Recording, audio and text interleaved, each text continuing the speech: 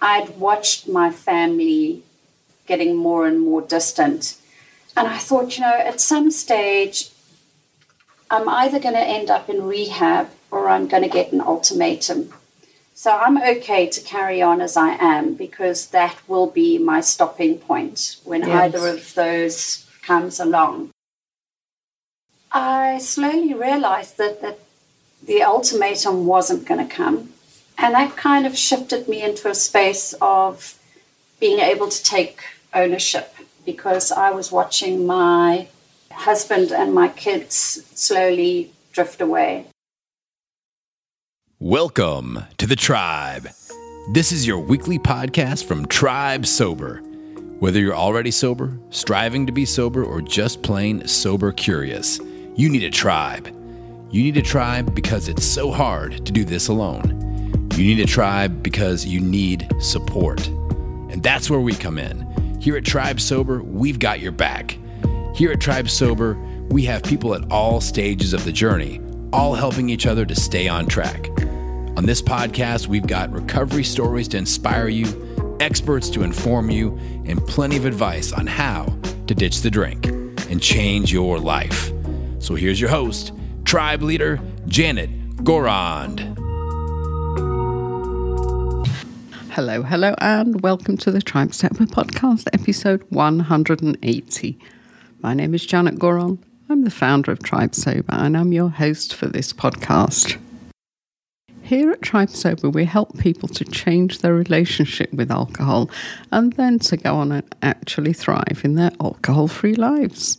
And over the last 7 years, we've helped thousands of people to do just that. And we created Tribe Sober because we know from experience that it's really hard to change your drinking habits alone. So at Tribe Sober, we're all about community. And each week we feature a community voice, just to give you a flavour of the awesomeness of our tribe.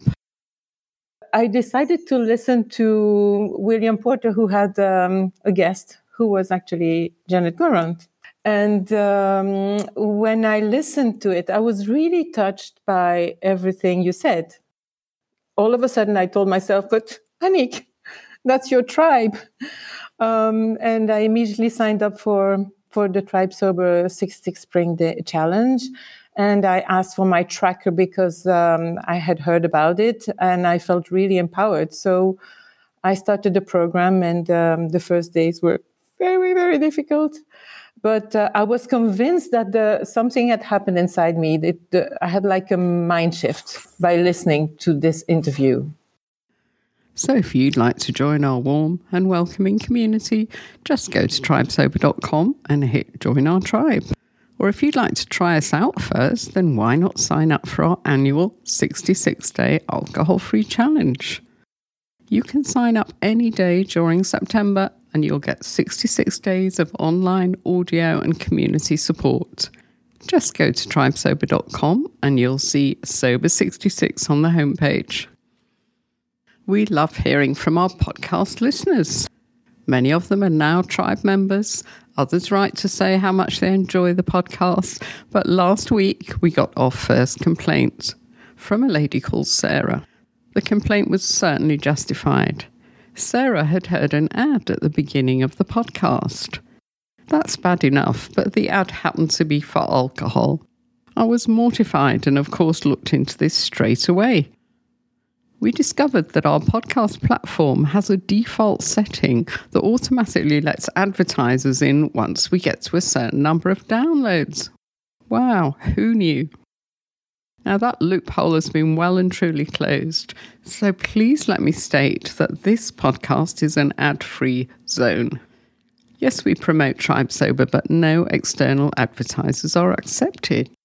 So if you do hear an ad, please let me know. This incident led me to reflect on our original goals for the Tribe Sober podcast, and I thought I'd take this opportunity to reiterate them. As the podcast grows, we're offered plenty of opportunities to generate revenue from advertising, but we always turn them down. Interesting and ad-free content is our goal. Personally, I don't enjoy podcasts that are interrupted by ads every 5 minutes. Our aim is to inspire our listeners to not only quit drinking, but to begin their healing journey and to create an alcohol-free life that they love. So that's why we share recovery stories to inspire and provide expert advice to inform. Over the last 3 years, we've invited a diverse range of guests, all with their unique perspective and experiences. Some of our guests may mention services that they offer. The fact that these services are mentioned on the podcast does not mean that we endorse them, so please do your research before making any purchasing decisions. So let's get to this week's guest. Today it's a recovery story. We have so many stories of transformation to share, but this is one of my very favourite ones. I first met Jane Rivera back in 2016 when she came along to a workshop. She was really struggling back then, but due to her own hard work, determination and connection with our community, she's completely turned her life around. She's been alcohol-free for 6 years and she's still a tribe member. She's still inspiring and motivating our community. So thank you, Jane. We appreciate you. Here at Tribe Sober, we believe that sobriety is a superpower. 3 years ago, Jane put her superpower into action when she moved her entire family over to Norway and began a new life over there. I began by asking Jane to introduce herself. I'm now 51 years old and married to Dominic, and I have 2 children. Okay, great. So let's go back now over the years. I remember you telling me that your parents bought a pub when you were about 10 years old. Yeah. So shall we start there? Let's start there. Okay. I think generally my life has been marked by big changes, big moves. And if I go right back to that time, I remember a very happy, fun childhood. I remember being very close to my father in particular. I remember birthday parties, and he was a very, very hands-on parent. He was an interesting character. He was quite a mischievous man and always into something new and very exciting. And one of these new ideas of his was to take over our local village pub, which was called the Sycamore Tree Inn, and this was in Wales. I think that's where everything at the age of 10 changed almost overnight. So what changed? We moved in. It was all quite exciting to start with, but I quickly realized that it wasn't the exciting family move. It was a great move for my parents in terms of a different career choice. And they were suddenly shackled to the bar from early morning until 11 at night. And I battled to cope with that separation. I suddenly felt that I'd lost my parents. Did you have siblings? I have a sister, Penny. We've never spoken how she coped with it, but I think we are quite different. She was always the more sensible and seemed to be older. She was the non-rebel. I was the rebel, she was the non-rebel. So I think she took more after my mom, I took more after my father. And she seemed to maintain throughout the period. So as a rebellious teenager, did you find yourself tasting alcohol in this pub? I did. Well, actually, it goes back even further. I remember my parents had a house with a cellar. We had our own pub downstairs, and my sister and I were often given not shot glasses in those days, sherry glasses of wine. So experimenting had started then already. And then fast forward again to the pub days. I used to get £1 a week to clean up the pub and stock the bar.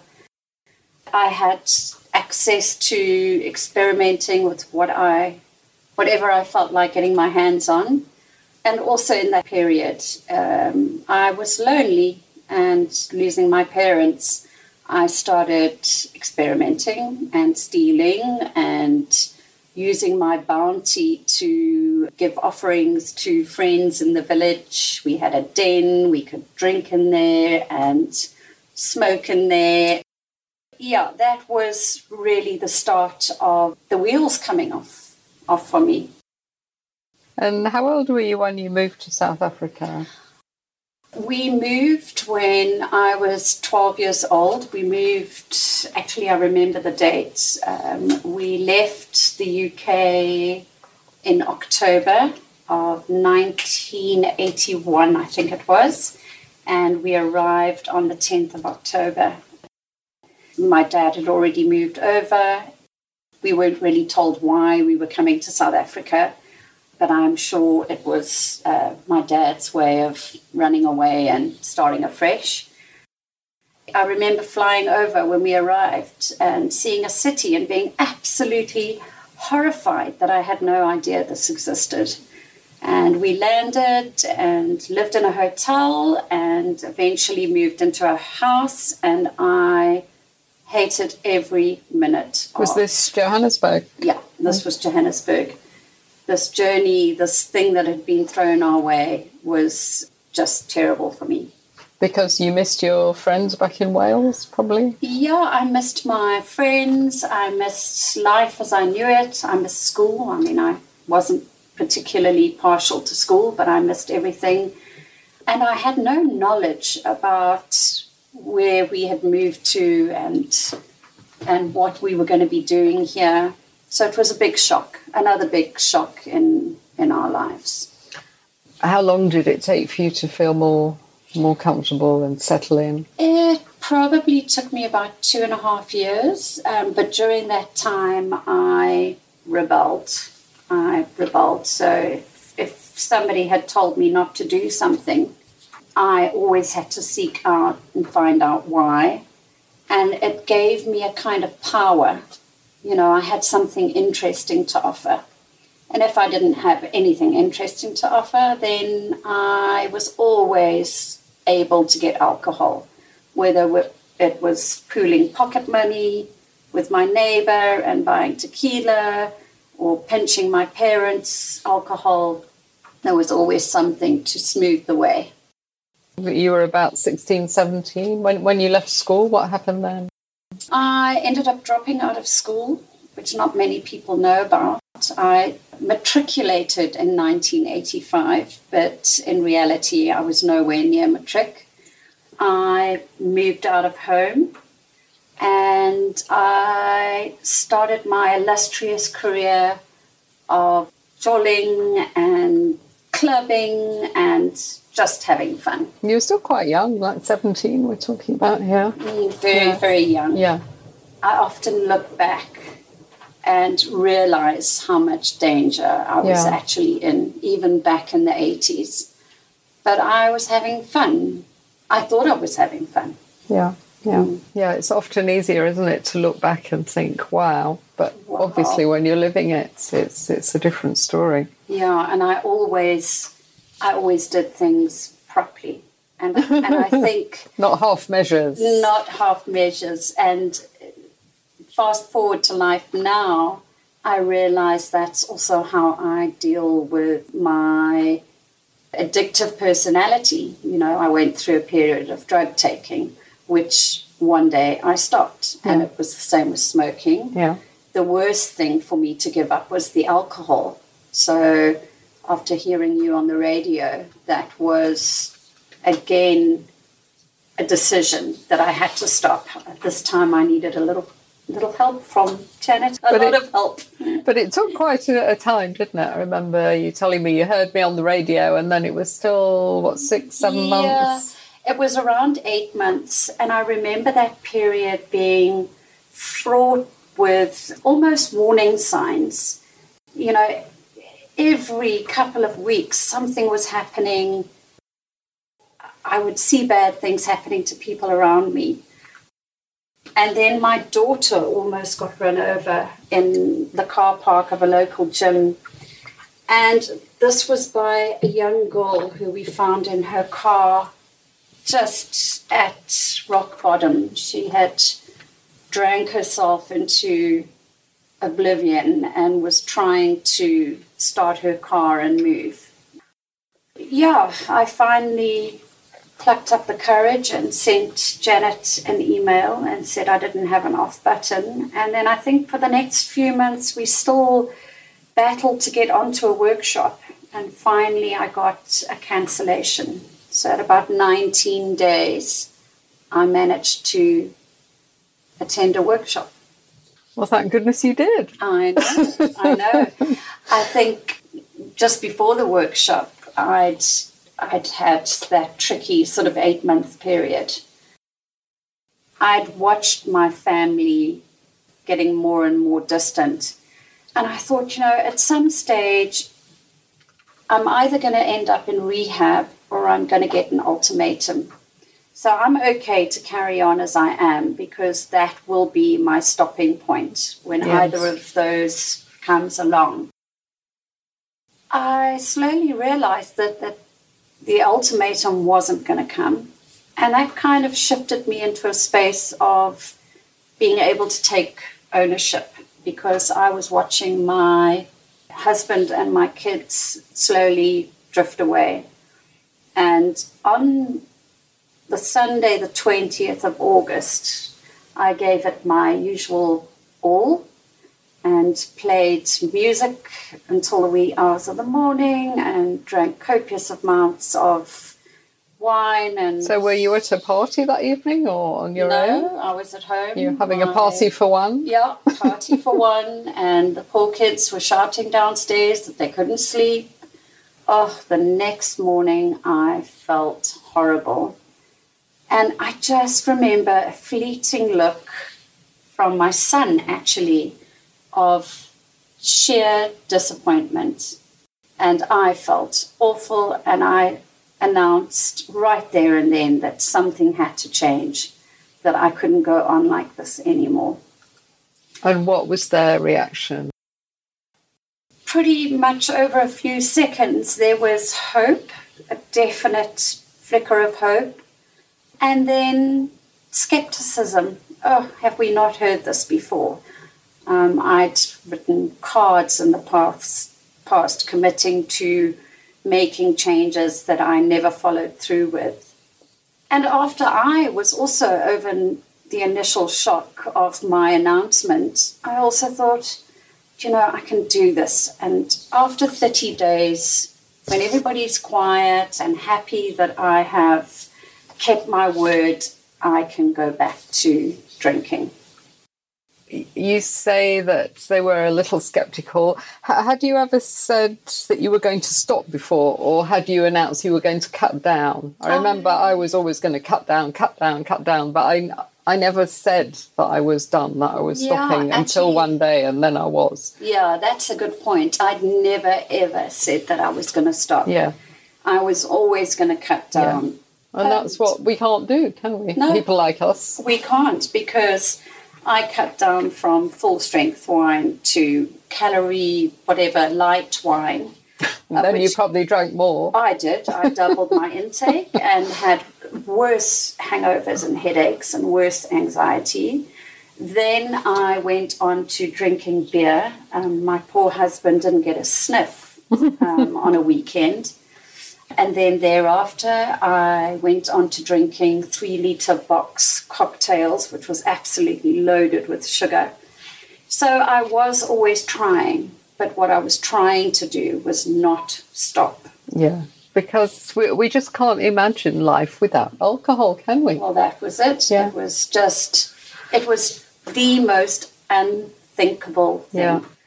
So, I had a lady on the last Joburg workshop, and we were doing the shares, and she said to me, I'm here because my doctors told me, I'm in danger if I don't stop drinking. I know that I have to stop drinking. But she said, as far as I'm concerned, my life is over. My life is done. My life is finished. And she genuinely believed that. Yeah. And I felt so sorry for her.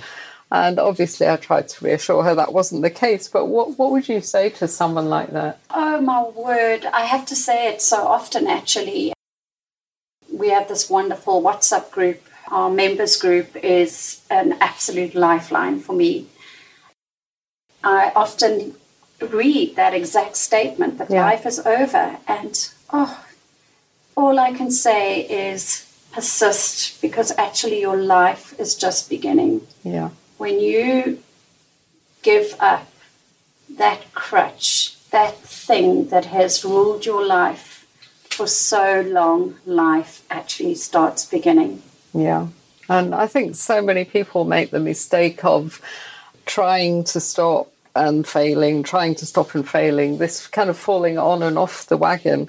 And all they're doing is just doing the hardest bit over and over again. And it's exhausting. And it's a matter of pushing through, isn't it? Those first few months. Through, and that's why I think it was so important for me to get onto that workshop.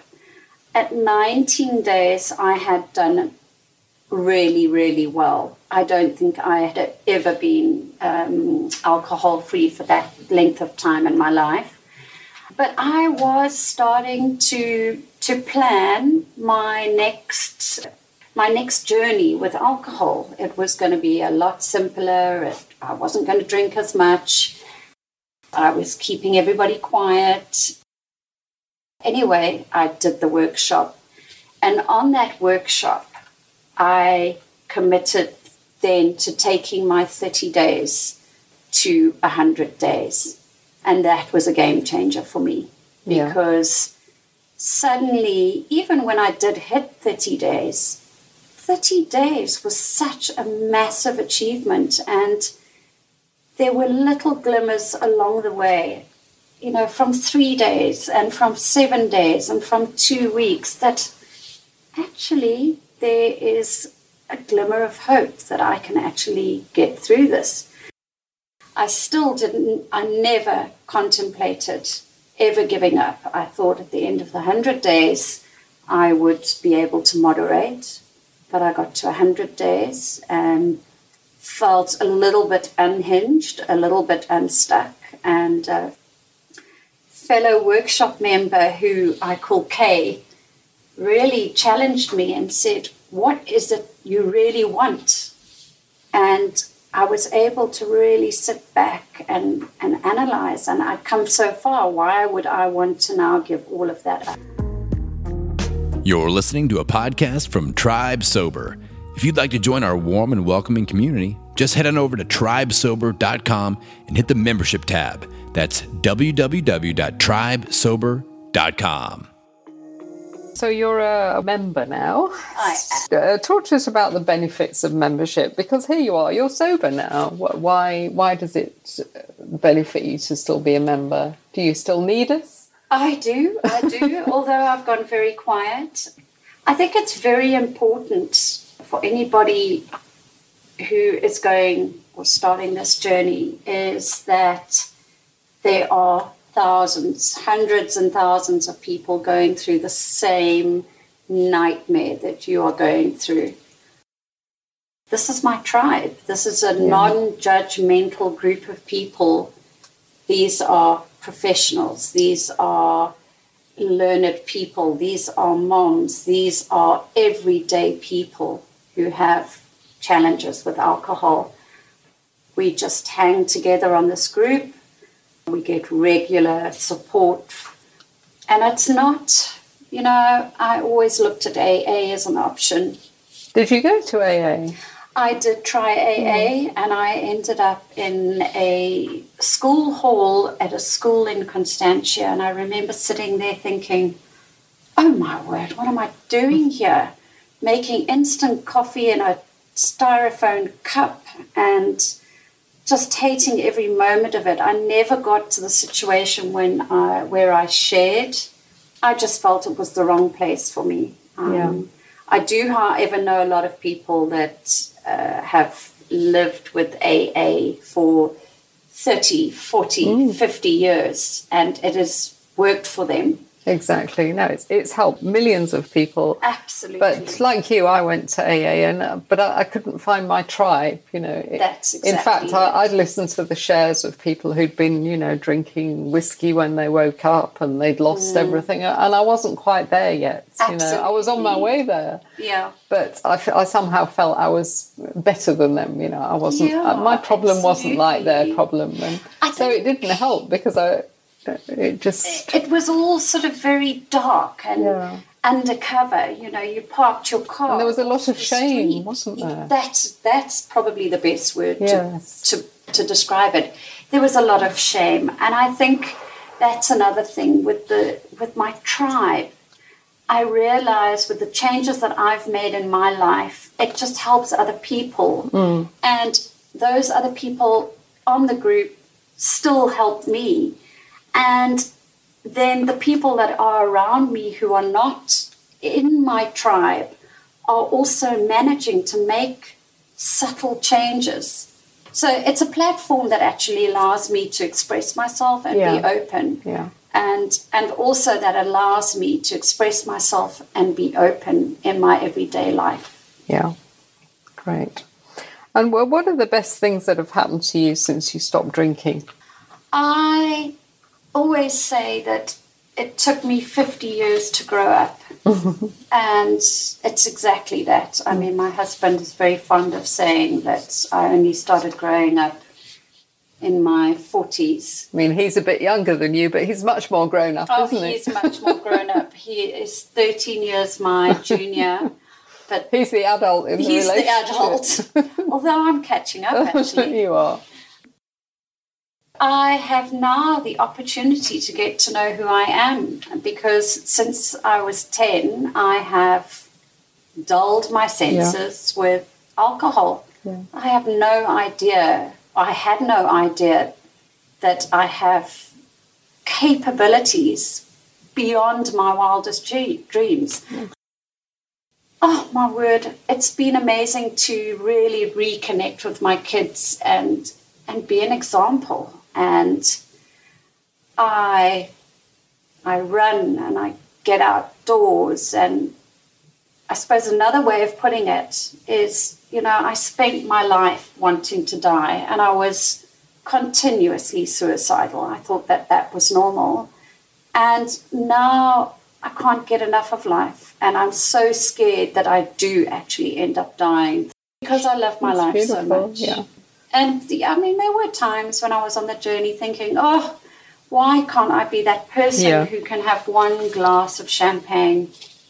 I'm not. One sip for me is too many. Yeah. And there are plenty of reasons why I don't drink anymore.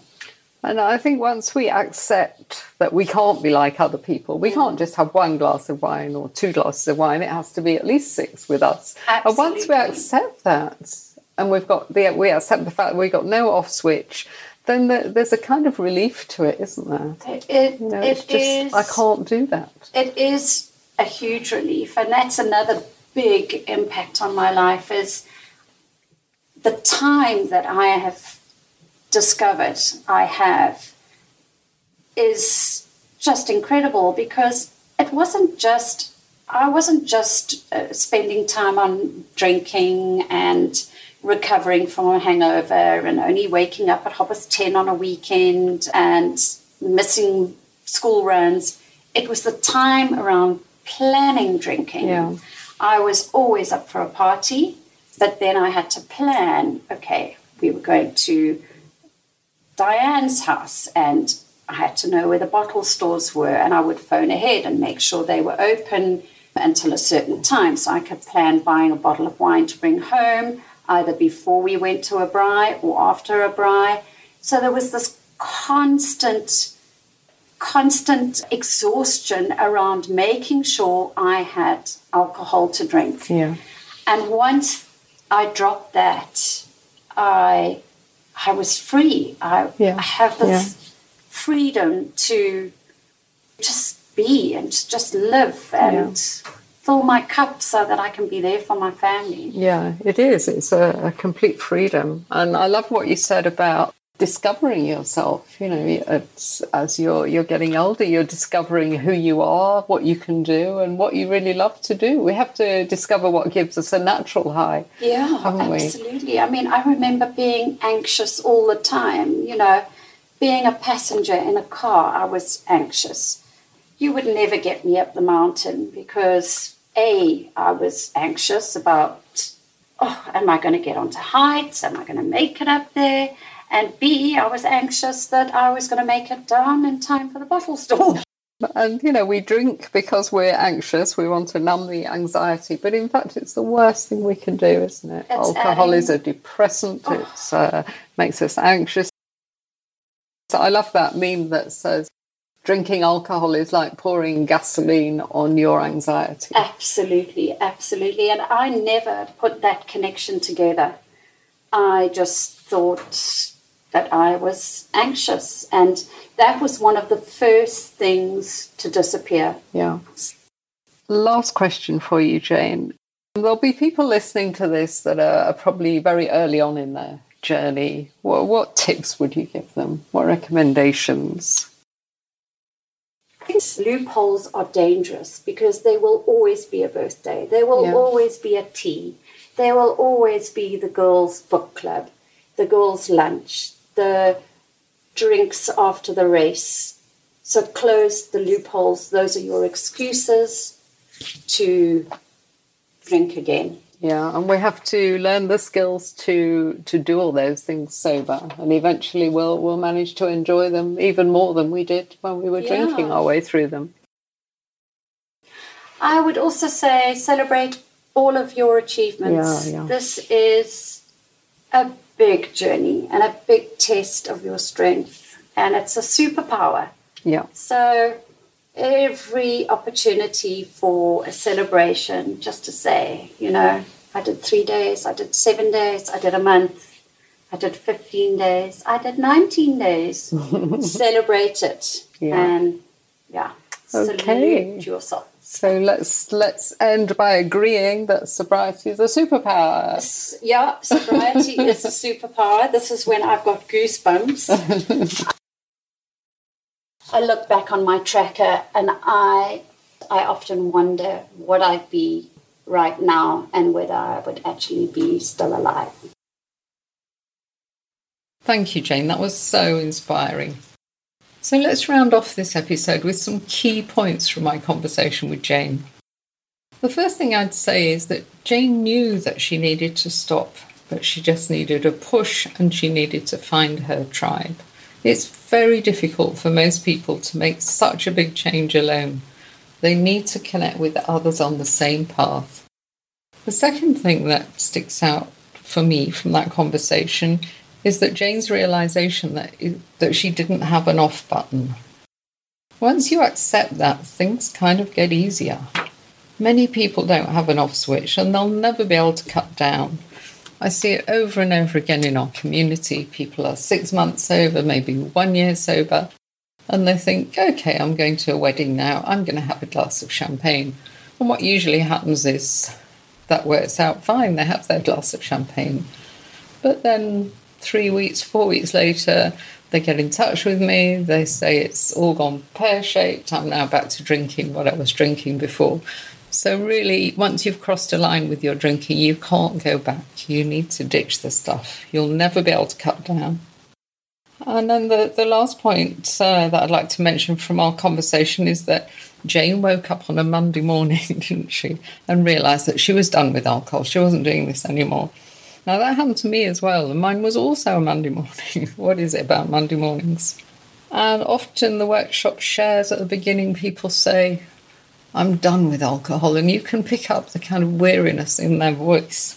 And for those people, I know that they'll manage, they'll succeed. Because it's a kind of rock bottom for some of us. For some of us, it's a necessary step. We have to get to that place where we realise that we can't go on. And there is still time to pull back, so we must. So three tips for you there. Let me just reiterate them very quickly. Tip number 1, changing your relationship with alcohol is very hard to do alone. You need to find your tribe.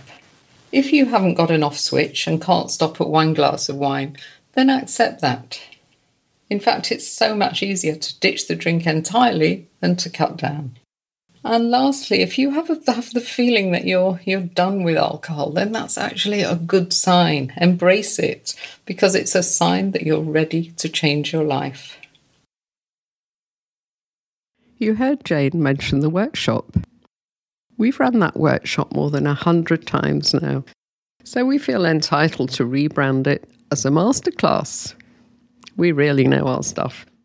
So these days we facilitate our Kickstart Masterclass via Zoom, which means that they're accessible worldwide.